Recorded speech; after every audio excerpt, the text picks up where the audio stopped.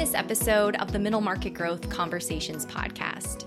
I'm Katie Mulligan, editor-in-chief of ACG's Middle Market Growth magazine. Today, I'm excited to welcome back two guests who you may recognize from a podcast episode we released in the spring of 2019, which continues to be our most listened to episode. I'm joined again by Bob Ryan, a partner at Shields Maneely Partners, a specialized career advisory and coaching firm, and Keith Gowdy, the managing partner at Vantage Leadership Consulting, which works with its clients to select, integrate, and develop world-class leaders. Bob and Keith, it's great to have you both back on the podcast. Great to be back. Thanks, Katie. When we recorded our interview a year and a half ago now, we talked a lot about what it takes to be successful as an executive at a private equity-backed company and some of the recruitment strategies being used in what was then a really tight labor market. The COVID crisis has since raised a whole new set of leadership issues and impacted the types of attributes that companies need within their C-suite. So those are some of the areas I thought we'd cover today. So let's start with executive talent planning. How should companies be thinking about hiring and the skills they need, especially as things are changing very quickly? You want to take that one first, Bob? Sure. One of the things that is really critical right now is that companies don't stop talent planning. Literally forget to do talent planning. In this crisis, there's so many other things going on, trying to save your business, trying to manage through this virtual environment, etc. It's easy to forget a couple of things, and one of those things is talent planning. So what we strongly suggest is that a concerted effort be made towards doing that. And talent planning is more than just hiring, it's also developing. And you might think hiring, okay, if there's a hole in our organization, we need to fill it. And you might have to do some different things to fill that position today. And in fact, that might even mean never meeting in person the person that you're going to hire.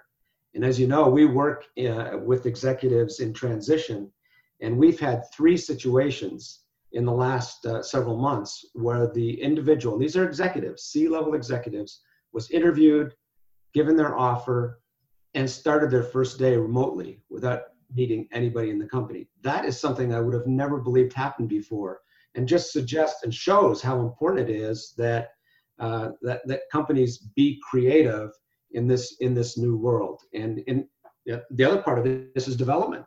Talent development is also really important. How do you train people? How do you make sure that they're onboarding properly? All of those things are still critical.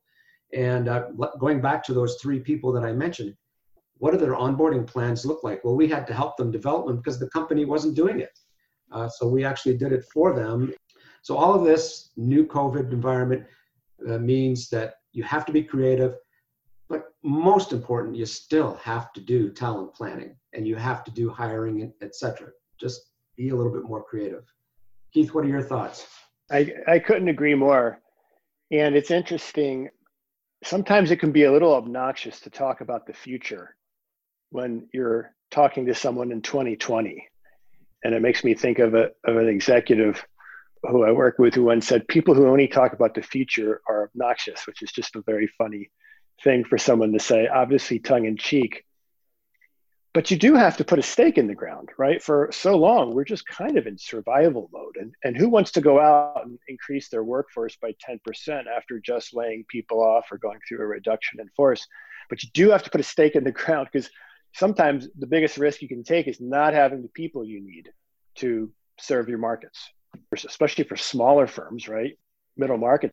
You might have to start thinking about hiring people where 3 months ago you would think, I can't even imagine. But you have to do talent planning.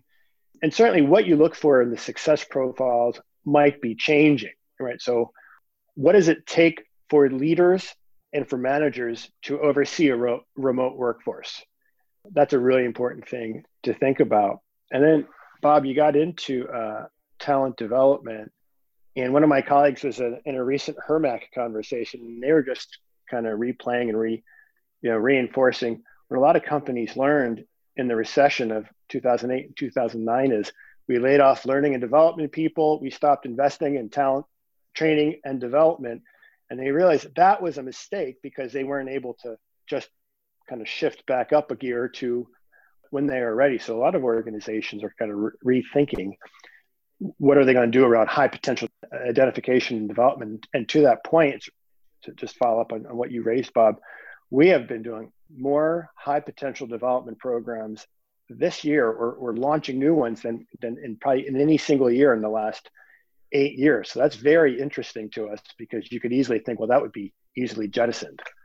And just to add to that, Katie, one of the things that companies should consider, and I'm thinking of perhaps a small portfolio company or even a private equity firm with a number of portfolio companies, if you don't know how to do it, ask for help.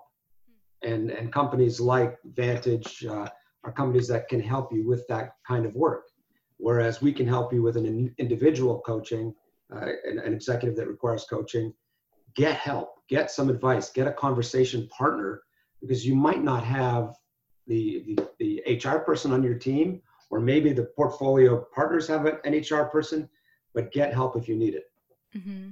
And you mentioned the importance of being able to manage remotely in this moment. Can you say more about that, and also talk about what other leadership qualities may be more in demand now than they were before the onset of the virus? It's such an interesting question. One of the things you've heard talked about so much is wellness. And being a role model for wellness as a leader is more important than ever. And if you're the kind of leader who is still working 80 hours a week and expecting everyone on your team to keep up with you, you might be leaving some people behind. Let's face it, COVID is a massive human tragedy in a lot of ways. And, I don't know about in your firm, Bob, but, we're coming across executives who have had suicides on their teams or in their organizations, which then, how do you connect with people when a tragedy happens? How do you communicate? So I think this is sort of for me, it just feels a little provocative that you have to be a role model for wellness, and people have to, I think, believe that you care about their wellness. So some organizations, they might use Workforce to make sure people are at their desks and at their computers ready to work. And I understand why some of them do that, but that doesn't exactly, it's a tricky place to be, obviously. And then the other thought that just comes to mind is like, how do you reinvent yourself as a communicator? Some leaders were used to having town halls once a quarter, which seemed appropriate. What is your weekly communication cadence? And maybe it was different in April. What's it look like in September? Where does that go at the end of the year? What do people need? They still need that sense of connection. And like you said, Bob, people are onboarding folks, and they're not meeting a person live. How do you create a sense of connection? And then the last thing I would say is, how do you create a sense of purpose? Something we'll talk about later perhaps is, what is your strategy for leading your team? And one of them has to be, how do we create a sense of connection and purpose through the end of 2020 and beyond? So those are a few things that come to mind for me, Katie. Mm-hmm. Anything to add there, Bob? Well, I think that companies are learning and CEOs are learning how to communicate throughout this process. It's different. And as Keith said, the town hall or even the email or whatever update has to be different now. And what we've learned is that best practice for CEOs is to talk about wellness first and company second. And those that are doing that will get a lot more respect from their employees. The other thing is thinking about what's next. And everybody talks about the new normal. And I belong to a couple of CHRO groups, one in North America, one in Europe. And what I'm hearing more in Europe is, for heaven's sake, let's not bounce back to what we were doing before when this is all over. Let's think of bouncing forward. And in fact, in that bouncing forward, let's set a vision of what that looks like and maybe even skip a step as we bounce forward. So really be creative on what does work look like in the new world. And sort of staying on that same theme and going back to something you said earlier, Keith, now that teams aren't able to be together physically, and they likely won't be able to for quite a bit longer, what are some of the strategies you recommend for leading in this moment? One that comes right to mind is very simple and basic. More frequent touch points, shorter touch points. In our firm, we've moved to weekly. And then we are always trying to manage Zoom overload or Skype overload or whatever it is, whenever you can do simply a conference call and not have to look at a bunch of people. Our brains aren't meant to look at 30 people on a screen and feel like you're having a meaningful interaction, or not just kind of get overwhelmed by it all. So that's one thing that comes right to mind. What is your strategy for that? Keith, we've moved to daily meetings. We have a daily half-hour meeting with our staff. Now, easy for us to do. We've got 10 people, but if you could think of a senior leadership team at a large company, it's also probably 10 people. And a half-hour touch point, sometimes even 15 minutes a day, has been working for us. And I actually provide this advice to people that I'm coaching. Think about that. Think about, is it really overkill to do a quick touch point every day where people are saying what they're working on and also asking for help or showing where they need help? The other thing is a best practice. Leaders have said that they miss the opportunity to duck their head into an office, right, and say, "Good job, Keith. Good job, Katie," or that 1-minute coaching moment. And what we're advising our clients to do is to keep a pad of paper beside their computer. And when you think of one of those moments, you're not going to set up a Zoom call to tell Keith you did a good job yesterday. But what I can do is send him a text or phone him. Those things don't require a lot of planning and can be done very quickly. And keep that list to make sure that you're doing that, because that's a big piece of what's missing in a virtual world. Katie, I've been experimenting with office hours. I feel like I'm back in college or grad school. But to your point, sometimes people want to check in for 5 minutes. They might even just want to say hi. And at least they know where I'm at. They can get me online. Some weeks, maybe no one comes by, but it's a practice I will, if it's a year from now and we're quote back to normal, it's a practice that I will take forward. And just one more observation on this. There's a researcher, Karen Lojeski. She writes on virtual distance. One of the things she talked about is you have to think about how you can reduce virtual distance, because emails, texts, et cetera, kind of set the context. And it used to be unusual that you could work for a company and you haven't met your boss ever in person, or maybe it was only 20% of the workforce or something. And now that's going to become more the norm. So how do you not let video conference and email set the context for what it means to be on a team when that's maybe all we have for another year? That's quite possible. So it does require, like you're saying, Bob, a little more creativity. How do you establish trust? How do you build bonds? How do you create a cadence for communication? It definitely requires us all to share some best practices and think about how do we do that when this is our reality. I'm also curious your thoughts on some of the new, chat functionality that a lot of offices are using now, whether it's Slack or Microsoft Teams. I've heard you say, the importance of communicating and being able to be connected. On the other hand, is there the potential that you're going too far and, we're so available all the time, you just have pings coming everywhere? What are your thoughts on that? And there needs to be some balance. You're not going to spend your whole day doing emails, and you don't want to spend your whole day doing virtual meetings. As I said, you don't want to forget those quick meetings, but too much is also, it's like if I told Keith he did a good job every day, that would probably become annoying. Well, for you too, Bob. Yeah, you've got to actually think about the right balance and the impact of each one of those tools if it's used too much. In our firm, we try to schedule most meetings between 9 and 4 o'clock with a break for lunch. Now, if a client needs to talk to us at 7 a.m., then generally that's what we'll do. So we also try to bring some parameters to it, and we suggest this to our clients. So it isn't, the last thing you really want is to be online from 7 a.m. to 6 p.m. And all of a sudden you're thinking like, I can't look at this screen. We were just planning for an offsite. Every year we do an offsite in our firm. And we were just thinking about how can we go take a walk and maybe connect via conference call for part of the offsite, or what could we do? That would be fun. All the people with dogs go take their dogs for a walk and send pictures, and they get on a conference call with each other to talk about something related to the firm, or just to connect and do a sanity check, just so there's a chance to not have to always be focused on some agenda. Mm-hmm. That reminds me of a very creative hiring situation that I came across with one of our clients. The CEO of the company that he had was about to give him an offer realized that no one in the company had met him.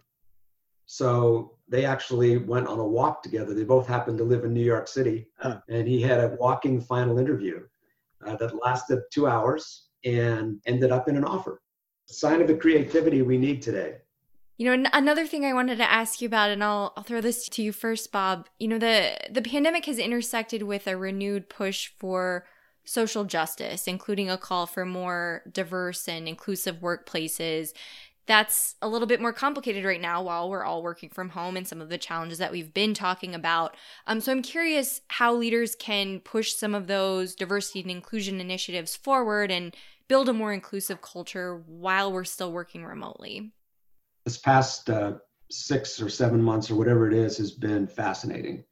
If you think of the progression of the conversations, I belong to a group called the Sierra Institute, which is CHROs from across the United States. And we've been meeting every 2 weeks. And at the beginning, the conversation was this pandemic is a possibility. Then it's coming. Then it's here. Then employees are getting sick. And then all of a sudden, social justice became the main topic. So we spent a lot of time talking about this whole issue of social justice. And one of the best practices I've heard is deciding where you're going to start. So diversity is extremely important, but difficult it takes time to get there. Look at a picture of your executive team. Chances are mostly white males. So you can tell, but it's going to take a little bit of time. It's going to take maybe years to get that right. But there is one thing that you can start today, and that's inclusion. So I've challenged the CEOs that I work with to challenge their teams to say, where do we start with inclusion? Tell me 5 things that we can do to improve inclusion in our company. And we believe that if you do a really good job of inclusion, you'll get diversity. And it might not work the other way around. Keith, what do you think? We've been thinking a lot about this, and it's interesting how the millennial generation in particular is just completely captivated and focused on taking inclusion to a much higher level. And that's a big part of our firm. So we have to make sure that we as a firm are doing the right thing. So when we talk to clients about it, we have to talk about what are we doing? So first we have to think about that. You were asking before, what kind of qualities are really important in leaders? Just inclusion in general. Do you have an inclusive leadership style? Really important to whether you lead a high-performing team or not, or if you're going to have good engagement. There's an executive that we've known for a long time, and what he advised us is he's a Black executive, has led at the highest level, and he just said he's advising CEOs when he talks to them to ask a simple question when they talk to people. Are you able to bring your best self to work? It's funny, the power of one simple question, and do it with all, a diverse audience, do it with all kinds of folks, and really pay attention to what you hear, because that might grab your attention. And some of our colleagues will also remind us, as the managing partner of a firm, I'm the chief diversity officer, right? So what are senior leaders doing to show that this is a priority and that this is important? And then the last thing that comes to mind is, for diversity to help a team perform better, the diversity has to be leveraged. You have to encourage differences of opinions. If differences of opinions or diversity is not leveraged, actually it can become a bad situation and cause a team to not perform well or to deteriorate. So how do we get better at leveraging diverse opinions that actually make decision-making harder, that make conversations more difficult? And I lied, Katie. I said that would be my last thing. It always starts with trust. Any team I've ever worked with, when there's a leader who really sort of seems to get it, they always say, look, this starts with trust. So we have to find ways to all learn to trust each other or trust each other more. I think CHROs need to take a stand too. They need to be a strong resource to their management teams. But diversity and inclusion is not an HR project. It's a company project. You've got to have the CEO on board. And I can think of an example where the CEO had to be really pushed and finally got it. He made a big mistake before he got it, but he finally got it, that he was responsible for diversity and inclusion in the company, that he was accountable. And then, of course, he has the help of his team. And another topic that's kind of related in the sense that it's really how you plan for the future, but starting today, is around succession planning. And I'm curious, Keith, how you've seen this crisis change, how companies are thinking about that, whether it's creating new urgency around creating a plan or in the types of leaders that businesses want to install for the future. Well, when you have something like a global health crisis, it leads to a number of boards or management teams saying, well, geez, what happens if 3 or 4 of us got sick? So there's nothing like a good crisis to point out, geez, we should have been, planning for this all along. And we ever since, the beginning of the year, we've had many organizations reach out to us to ask us for help with their succession planning. So, I mean, it really isn't anything new, but it certainly brings it more sharply into focus. And then when you start thinking about succession, you're always thinking about, well, what's the success profile for senior leaders today, for example, all down through the organization? How does that need to emerge? What will be true 2 or 3 years from now? And this is probably where you really want to make sure you have some universal factors that really help you select and develop the right people. And that is resilience, ability to deal with ambiguity, ability to help people come to work with a sense of mission and purpose. Keith, I actually saw an example of exactly what you're talking about, where a client of ours started at a C-level position at a multi-billion-dollar company, and within his first 2 or 3 weeks, both his CEO and COO caught COVID. And so he was dealing with that.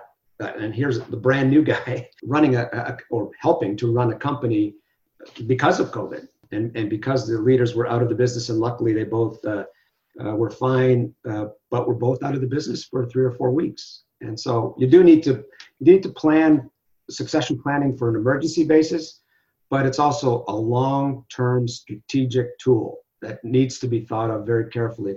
And once again, as I said at the beginning, there's things that you forget to do when you're in a crisis. This is one you should not forget. This is the other example. Succession planning is part of talent development, or the other way around, and succession planning needs to be carried on. And I believe that succession planning should be part of the strategic planning process. And if it's ingrained in the strategic planning process, it has more chance of happening. Bob, you said diversity and inclusion isn't an HR project or initiative, and neither is succession planning. Leaders need to feel ownership for developing successors, and it is not an HR project. And we frequently advocate that you should make part of the criteria for being promoted is you develop and leave great teams behind you, and if you want to be promoted, you have developed successors. And while that is often an aspirational goal for a lot of organizations, now it seems to be more of a sort of essential for a competitive advantage, doesn't it? And Katie, I know that a lot of your audience is in the world of private equity, and I think private equity firms and private equity operating firms need to make sure that their portfolio companies are doing succession planning. And maybe that means that they provide the template, but what happens if you lose a CEO? Or is the CEO that you have today, after we've gone through this crisis, this has been a defining moment for a lot of people, and not everybody has measured up to it. If you have to make a change, the private equity partners ought to be watching for that and helping them with succession planning, and maybe once again looking to experts to help them with that. And on our planning call, you made a point, I believe it was you, Bob, that the person or the leader who maybe got your company through this crisis isn't necessarily the best equipped for the future, which seems like tricky territory to be in. Can you say a little bit more about that?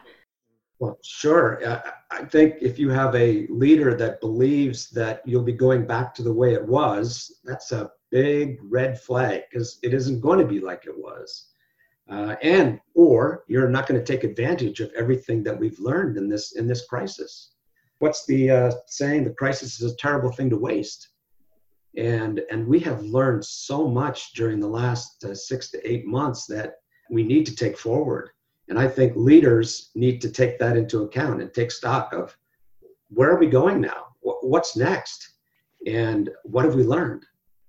Right. I've heard a few of our clients say, what are we learning we need to get better at? If you're not asking that question right now, you're already late in the game. So I want to end by talking about resources and what middle market companies need most right now. What recommendations do you both have for organizations that are taking stock of the current moment and considering what resources they need to work effectively? Let's go to you first, Bob. First thing that comes to mind is to, during this crisis, this might sound silly, but pause, to actually reflect on what's working, what's not working, where do we have the skills, where don't we have the skills. Going back to the talent planning, if we have a gap, is there somebody that we can bring onto our team that can help us? If it's something that's temporary, maybe we need to bring in an interim leader or an expert, a coach, like somebody from Vantage, or experts in succession planning, like we've talked about before, if it's for a temporary need. But the main point is stop and pause and reflect.